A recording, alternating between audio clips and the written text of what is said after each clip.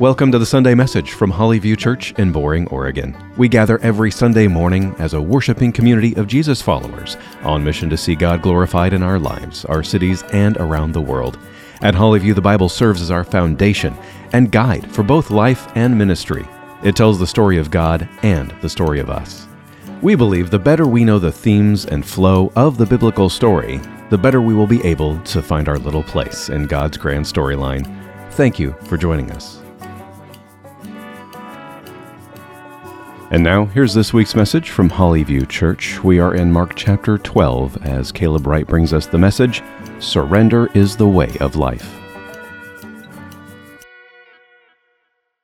This is a bit of a new experience for me. Last time I preached, you all were like 100 yards away. So I am much more used to a small group of youth kids. So if you want to giggle to your neighbor and maybe make a joke to me in the middle of my talk here, that would make me feel much more comfortable.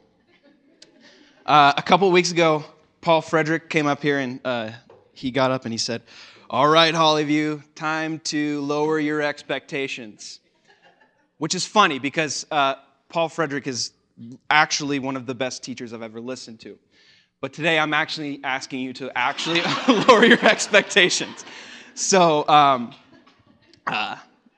it's the new year. We're in between series right now. And so today we are dropping down into the middle of Mark's gospel. This scripture has been I've been chewing on it for a while, and it's convicted me, and it has encouraged me as well. And so my hope for today is that it will do the same for you as we look at it. So with that, would you stand with reverence for the reading of God's word this morning? We're in Mark chapter 12, verse 13, if you want to pull out a pew Bible. And if you don't have a Bible, you can actually take that one home, the one that's in your pew. That's our gift to you. And they, being the chief priests, sent to him, Jesus, some of the Pharisees and some of the Herodians, to trap him in his talk. And they came and said to him, "Teacher, we know that you are true, that you do not care about anyone's opinion, for you are not swayed by appearances, but truly teach the way of God. Is it lawful to pay taxes to Caesar or not? Should we pay them or should we not?" But knowing their hypocrisy, he said to them, "Why put me to the test? Bring me a denarius and let me look at it." And they brought one, and he said to them, "Whose likeness and inscription is this?" They said to him, "Caesar's." Jesus said to them, "Render to Caesar the things that are Caesar's, and to God the things that are God's." And they marveled at him. We're going to stop right there. Let's bow our heads in prayer real quick. Oh, our Father, thank you for today. Thank you for this wonderful day that you have made. Thank you for your church and this time to gather together and worship you. Lord, I pray that our hearts would be moved to you, that our hearts would be softened, that our ears would be opened, and that you would speak to us through this message. Lord, I pray that you would, that my words would be your Spirit's and not my own.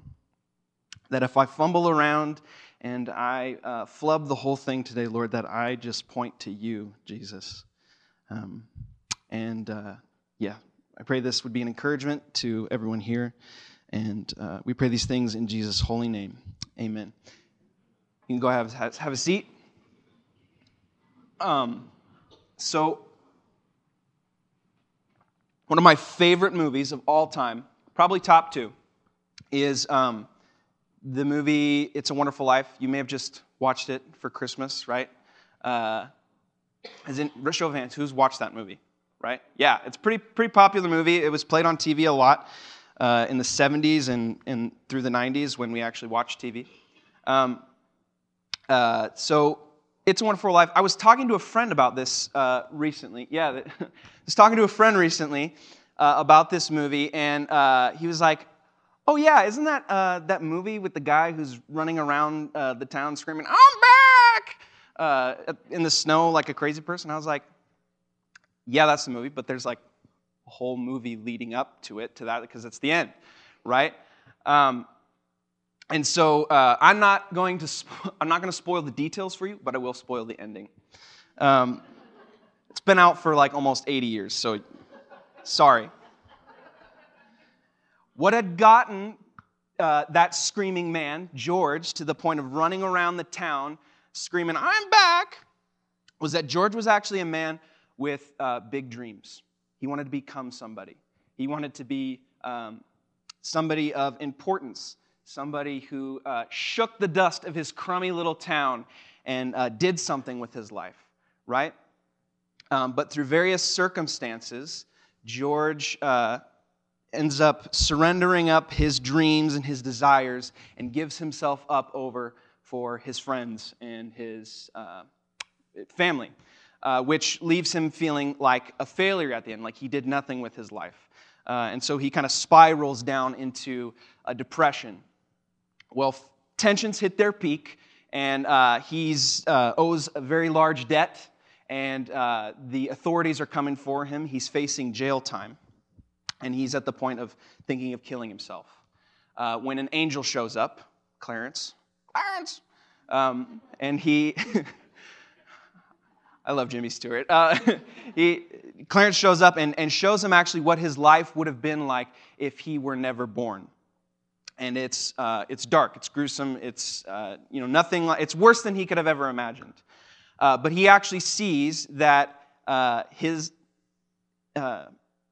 he had, all of his actions that he thought were meaningless and didn't do anything, had actually impacted everyone's lives. That actually the whole town had been impacted by his selfless acts. And so finally, driven to his wits' end, the reality he does not recognize, he yells, "I want to live again! I want to live again!" And everything changes back, right? Bert drives up. "You know me, Bert? Zuzu Spettles." This is quoted often in my house growing up. This is the moment that George runs around the town like a crazy person. "Yeah, I'm back!" Right? Which there's a whole great movie leading up to it. But it is a great moment. He is overjoyed to be alive. But his circumstances haven't changed. He still faces jail time. He still has to pay the debt. And actually, one of my favorite moments is when George runs home after he's run through the town. He runs home and he runs into his house, and he's met there by the authorities, the bank teller and the bank examiner. And when he's met with accusations and papers to serve to him, he interrupts them. "I'll bet it's a warrant for my arrest. Isn't it wonderful? I'm going to jail." That's I just love it. George has realized that the richness in his life was in the people who love him. As at the end, Clarence writes in the book, no man is a failure who has friends. He finds that actually when he had surrendered up his idea of being great and important, he finds what he thought was empty and meaningless is actually full of life. That actually greatness and importance was right under his nose this whole time in his crummy little town, in being mundane, in giving up yourself for your friends. And so I'd like you to imagine with me finding that a whole wonderful life was right underneath your nose the whole time, that you felt like a failure. Being so overjoyed that you ran through the streets of downtown Gresham yelling and screaming with the joy that you had found. Now, in the same way that George Bailey, when he surrenders up his idea of what being great was to the mundane and smallness of his life and finds joy and fullness in the end, today we are going to see that surrendering to God leads to fullness of life. That there is actually a full and wonderful life right under your noses. Now, maybe you're thinking, I'm about to preach a sermon about giving more time, giving more money, having more faith, and that God will make you healthy and wealthy and bless you all to your greatest dreams. Yeah, unfortunately, God doesn't work that way. Maybe you're thinking, I've heard this message 100 times. Surrender to God, stop being at war with God, kind of thing. But I actually want to cut through all of that. And I want to ask, what does it actually look like to surrender to God? What does fullness of life actually look like? In our text today, we are going to see Jesus in the fullness of life, in surrender, in alignment with God the Father.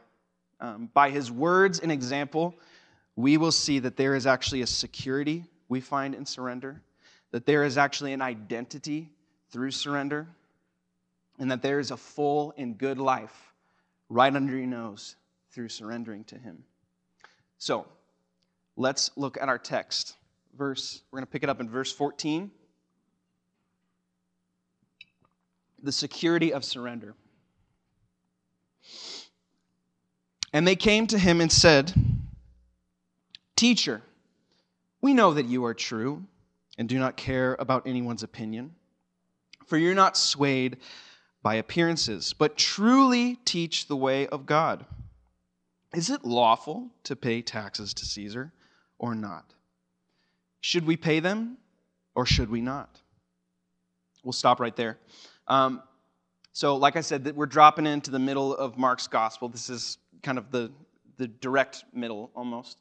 And so in the whole story of Mark, this is the section where Jesus, several people, groups of power and authority are coming to Jesus, and he's being questioned, tested, and challenged, right? So the first part was miracles, Jesus being tested, and then he goes up to Jerusalem to go to the cross.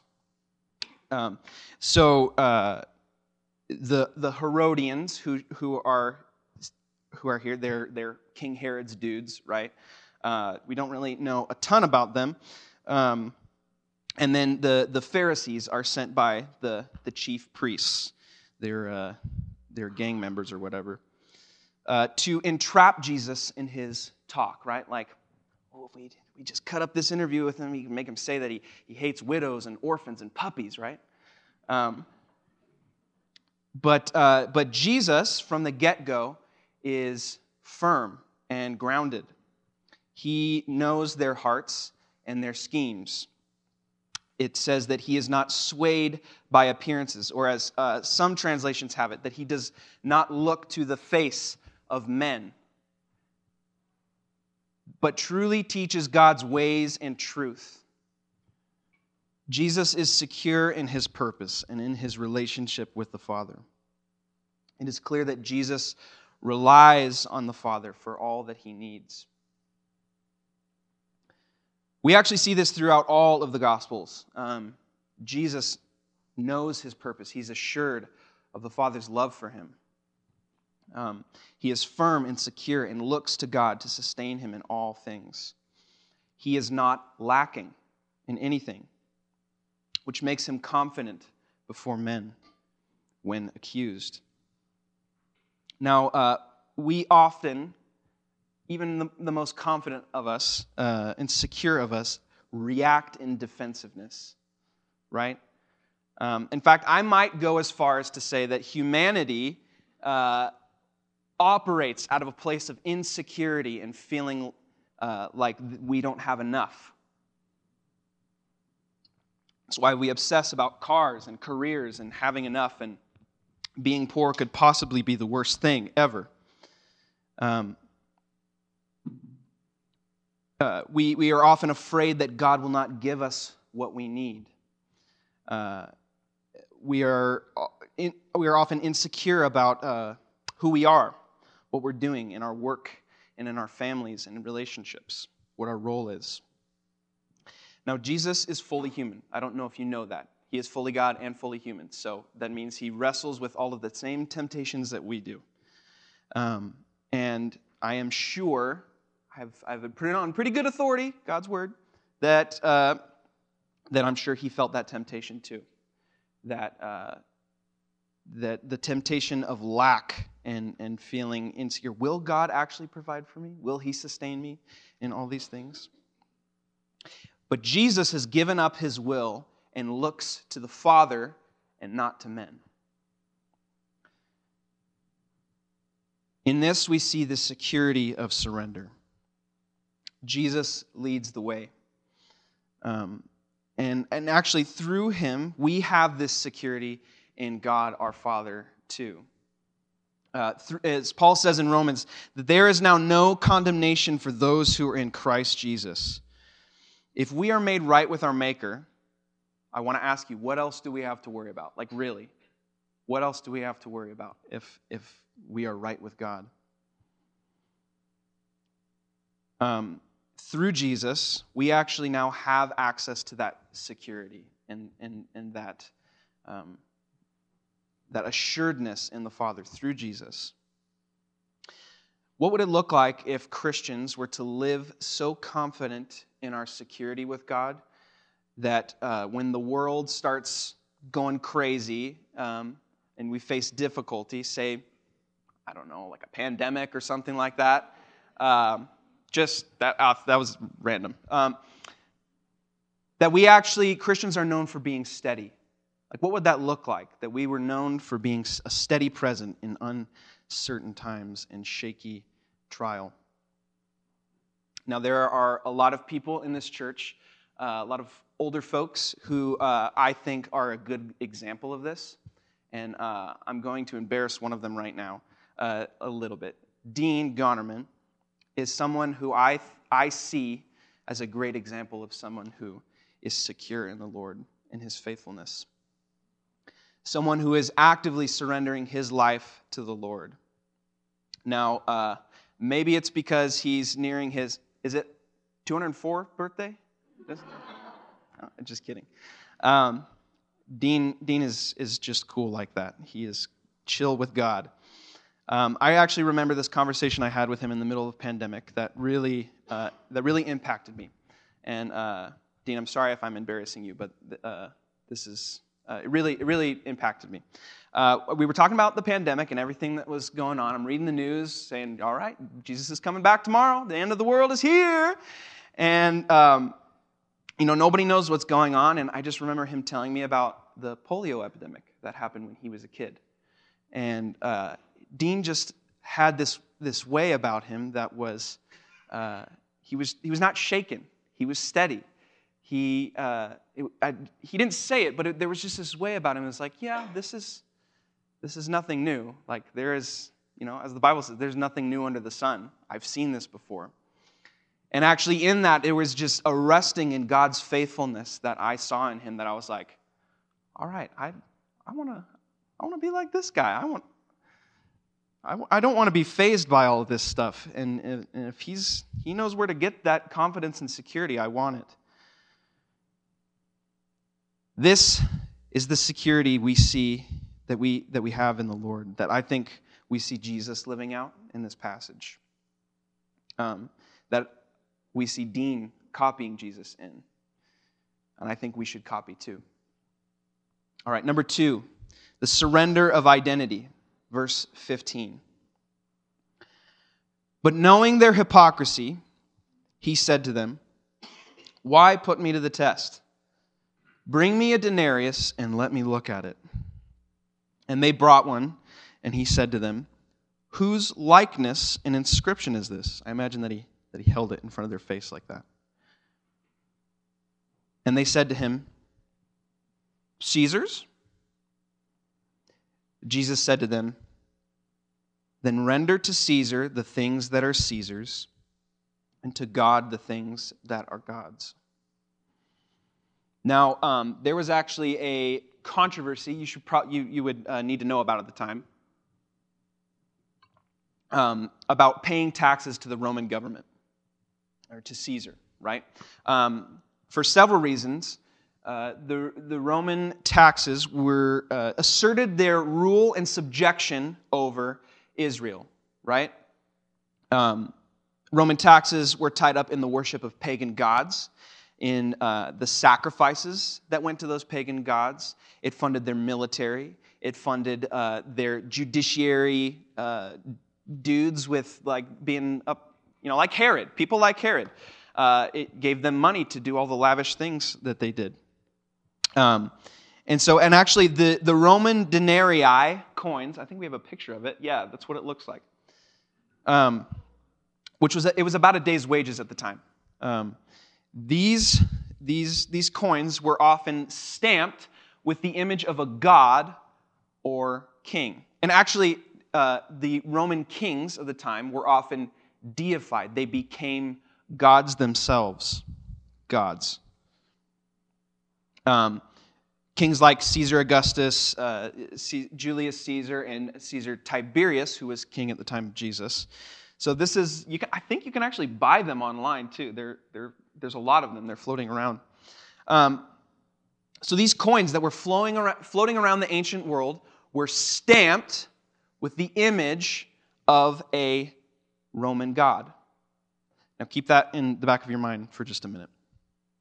So all of this taxes and paying to Caesar really rubs against what the Jews believe, right? Because they are supposed to be a nation that is set apart, right? They are not supposed to be under foreign oppression. Why else did God bring us out of Israel? Why else did God bring us out of Babylon? Just using Rome's coin with Caesar's image on it put Rome's lordship and hung it over your head, right? Like you can't even buy dinner without Caesar's ugly face being involved, right? So Jesus is backed into a corner because if he says you should pay taxes, he's seemingly going against Jewish law, and the Pharisees can have at him and say, "False teacher." If he says, "No, don't pay taxes," the Herodians can report him to the Roman IRS. Okay? What would that be? Like institution Roman security, something? I don't know. And they could have him jailed or killed for it, right?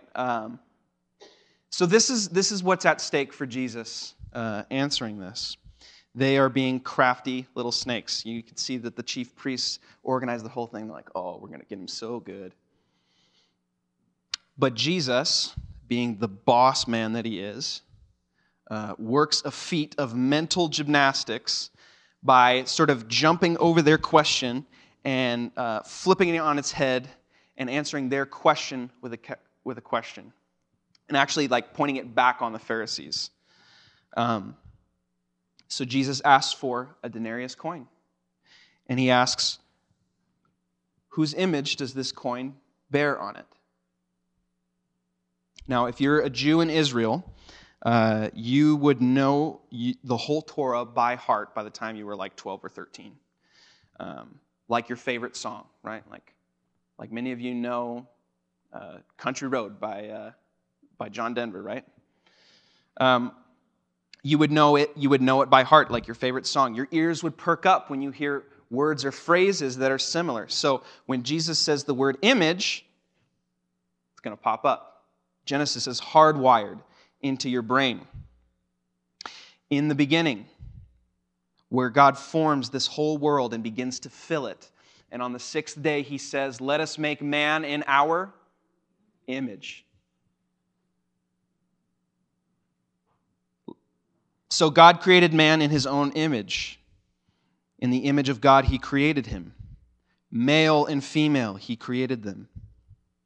Humanity was made, formed, stamped, you might say, in the likeness and image of Yahweh, which we call the Imago Dei, coming from the Latin.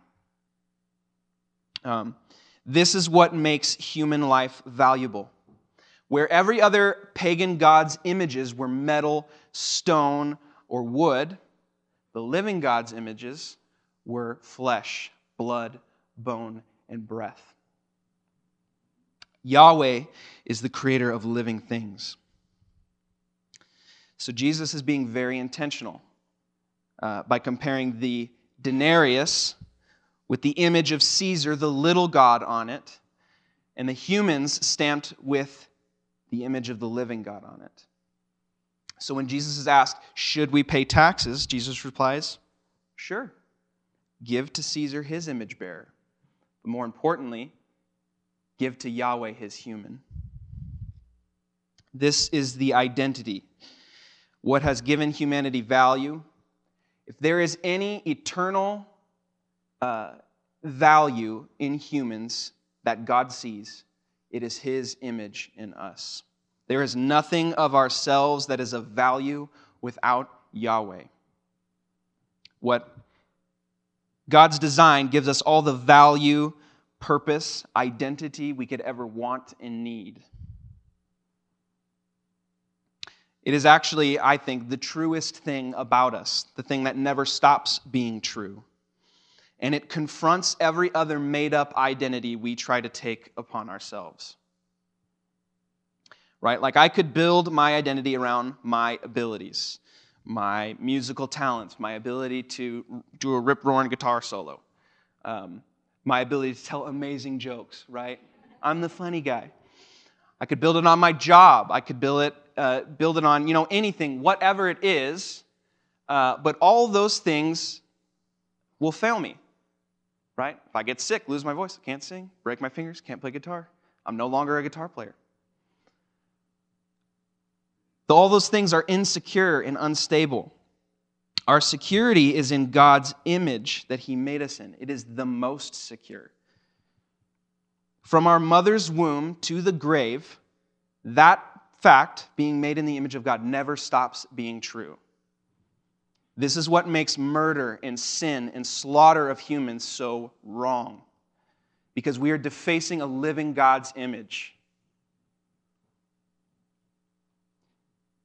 But to believe that we are made in God's image, we have to surrender up every other identity, image, and idol we make up for ourselves to live God's intention for us.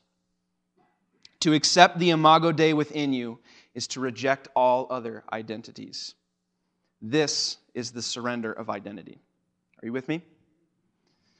So maybe you're thinking, okay, I get it, that like in theory, made in the image of God, like all this stuff, like I know this, but like what does that look like practically? Like how do we live that out? And that brings us to our third point, the life in surrender. And we're going to take it from verse 17. And Jesus said to them, "Render to Caesar the things that are Caesar's, and to God the things that are God's." And they marveled at him. This is the crux, the pinnacle, the finishing move of this little story. Now, I've been using the word surrender a lot. When we read it, it said render.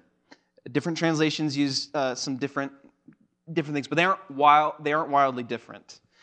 To render just means to give over, give up a service or currency.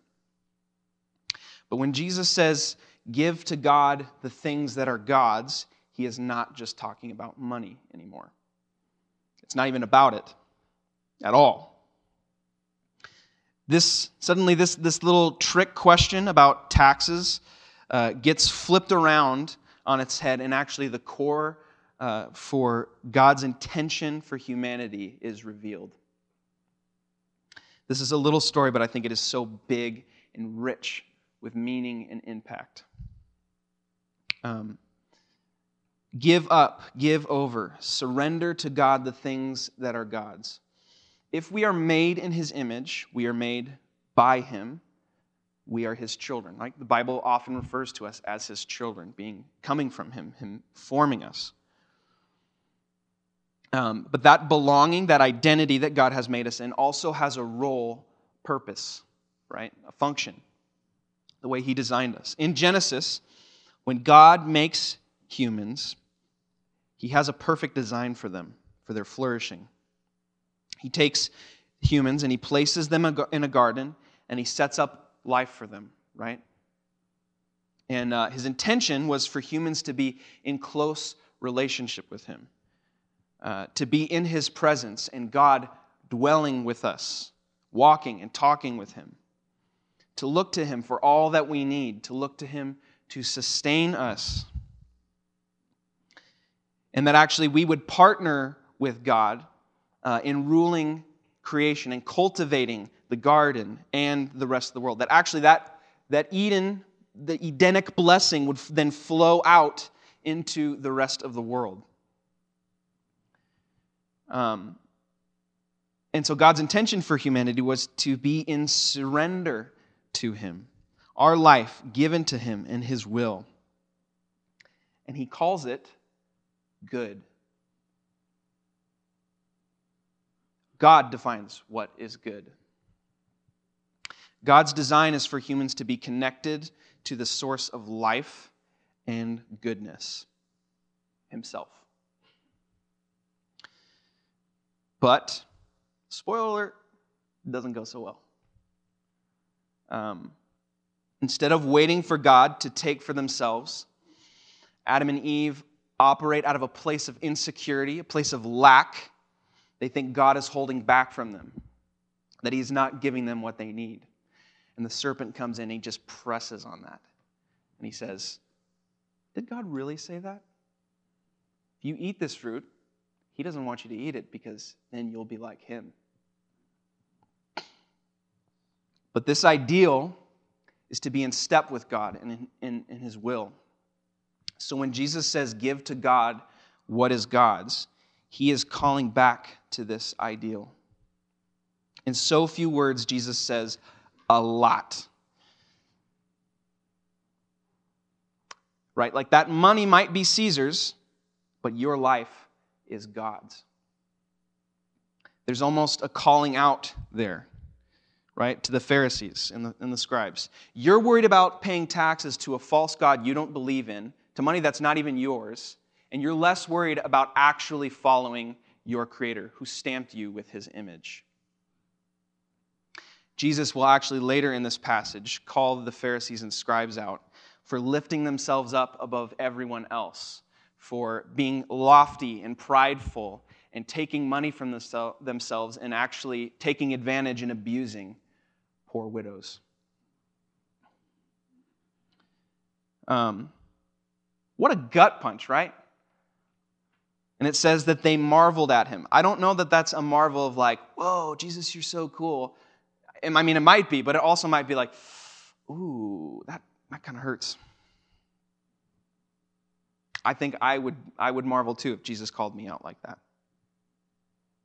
To surrender to God is to seek and do his will and not my own. To try and align my heart with God's, what is of value to him, what is important to him, like widows. We see in this passage.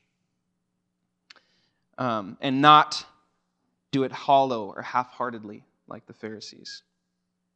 So, let's drill down even more. What does it look like to give to God what is God? What things are God specifically? The scriptures say that God formed man from the dust and breathed his breath into him, and that he forms us and knits us together in our mother's womb. The breath in us is from God.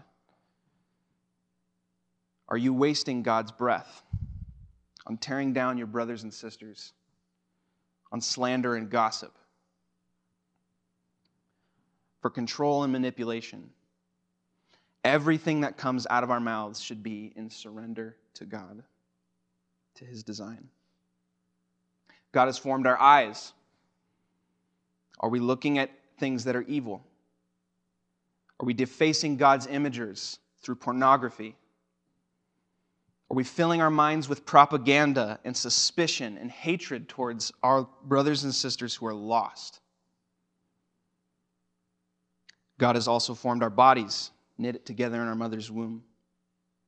Are we using them to hurt others? Or, worse, pleasure that is destructive to ourselves? Are we using our own energy for our own vanity and our own gain rather than helping others? We often think that we have a better life planned for ourselves. And we screw up and we distort God's image. And we redefine what life and good mean. This is the story that's been being told from the garden. They redefine what good means and evil means. But if we knew that God had our good in mind, that He's been bent on our flourishing and our good from the beginning, that actually from the beginning God has been bent on all those things, so much so that He made a way for us to be restored to Him through Jesus, to redeem us and our desires. This is the full life we find through surrendering our will to His, surrendering to God the things that are His, giving up what we think is good, and submitting to His eternal wisdom, like Stephen read in Proverbs.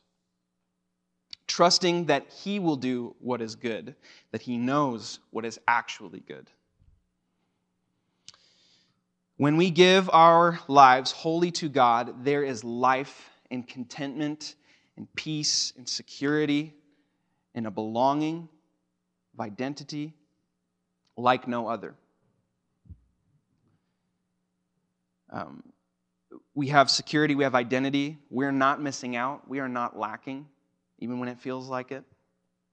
This is the upside-down nature of God's kingdom that has broken into history through Jesus.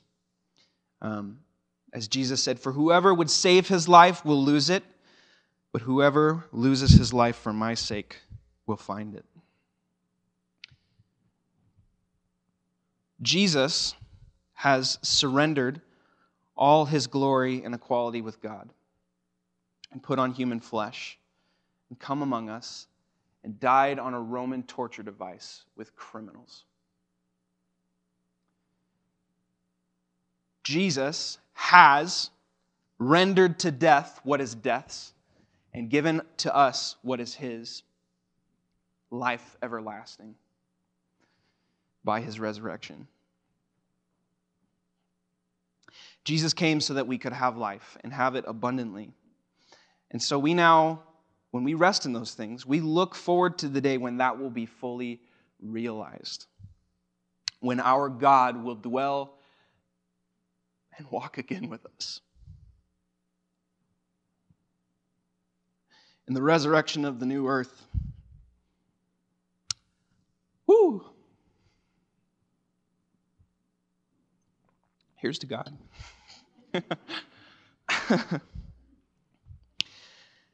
Now, this is not just a message for those of you who have not yet put your faith in Jesus. If you have not, I'm going to beg and plead with you that you do. Now is as good a day as any to get right with your Maker, to surrender your life and receive goodness and security and identity and forgiveness and freedom. We are having a baptism today, and if you want to make that proclamation of faith, you can come talk to Joel. We are not going to stop anyone if that is your proclamation, if Jesus is now Lord of your life. But this message is also for the believer, those of us who have been Christians for a good portion of our lives. Right? Like you probably know this, we don't just say a prayer and get dunked and then be like, I'm good, right? We often say, okay, God, you can have this piece of my life, but I'm going to keep this little part back for myself. We don't actually say that out loud, right? Because we'd be bad Christians. But we say it through our actions. I know that life is busy for everyone, right? We've got work, school, events, sporting events, entertainment, all of these things that busy up our lives and, kind of make it stressful for us and take up our time.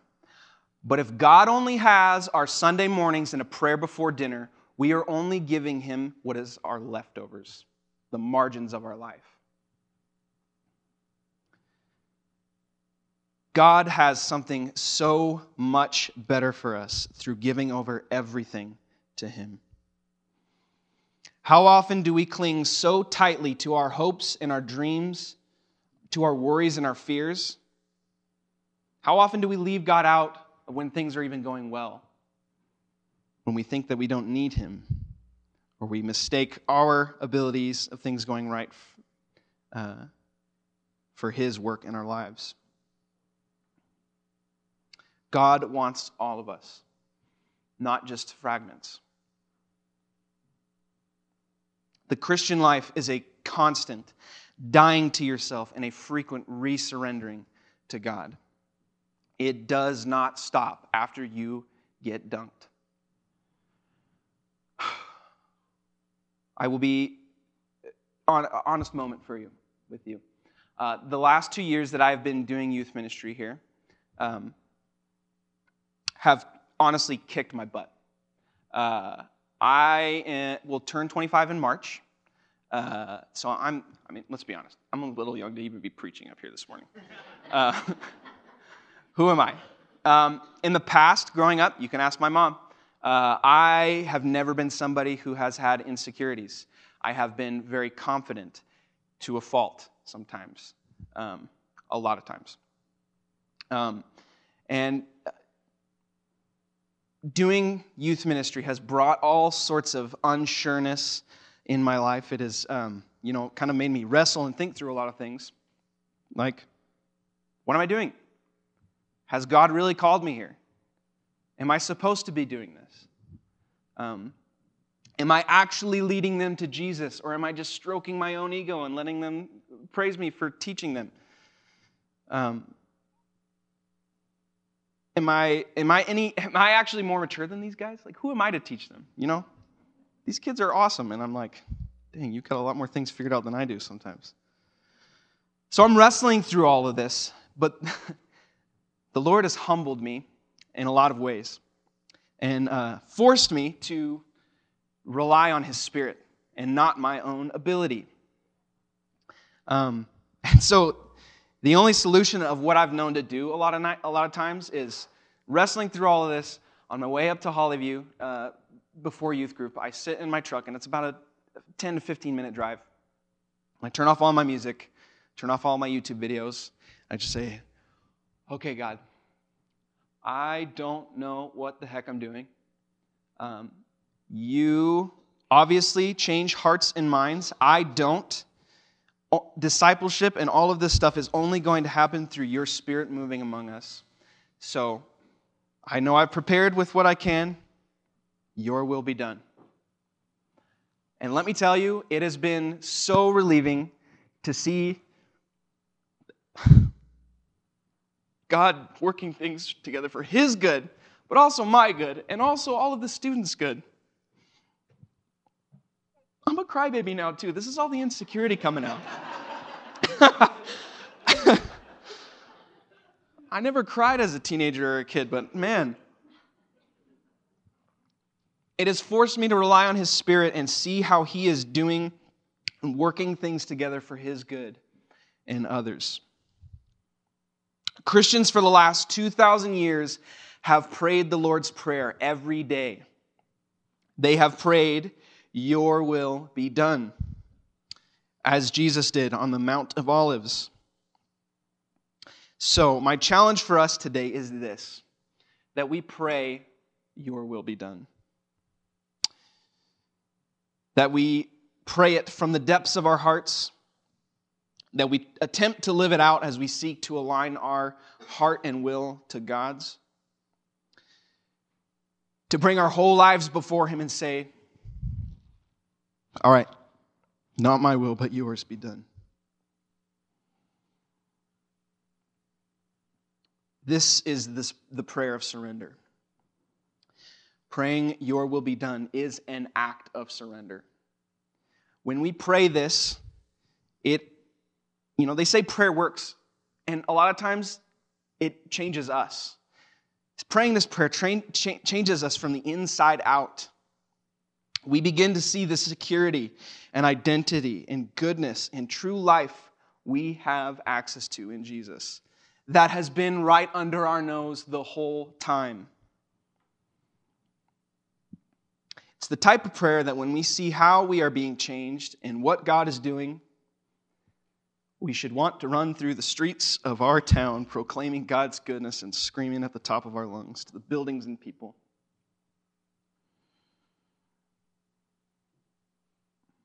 That even when life is going terrible and we feel like failures, we can say, isn't God wonderful? He's doing something in me.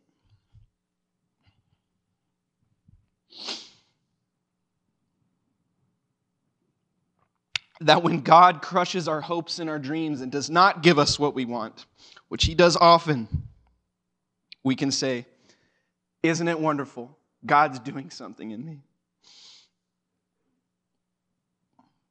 That when the cancer diagnosis comes, we can say, isn't it wonderful? God is doing something in me. We're almost to the end, I promise. That when you have no money in your bank account or any money in your building and loan, and the bank is coming for you, and you arrive at your doorstep and they're there to arrest you, you can say, isn't it wonderful? I'm going to jail. Let's pray. Heavenly Father, we thank you so much for your goodness, the security we have in you, the life that you have brought to us through your Son, Jesus. Lord, I pray that as we go about our weeks, that we would pray your will be done, that we would seek to live it out, that you would begin to change us from the inside out, that we would see the wonderful life you have right beneath our nose, that you've had this whole time. And I just pray that this message would confront those of us that need to be confronted, encourage those of us who need to be encouraged. And I'd pray for these kids getting baptized today, Lord, that you're making a proclamation of their faith in you. And this is good. And I pray that you would bless them, cling tightly to them, hold them close, never let them stray from your sight. And we pray these things in Jesus' name. Amen. Thank you for joining us for this message from Hollyview Church. We invite you to join us in person for our worship service every Sunday morning at 10:30. You can find us on Southeast 257th Avenue, just off of Highway 212, between Boring and Damascus, Oregon, or find us online at hollyviewchurch.com. Together, we are being shaped by the gospel, rooted in God's Word to share God's grace and truth. Again, whether online or in person, thank you for joining us here at Hollyview Church.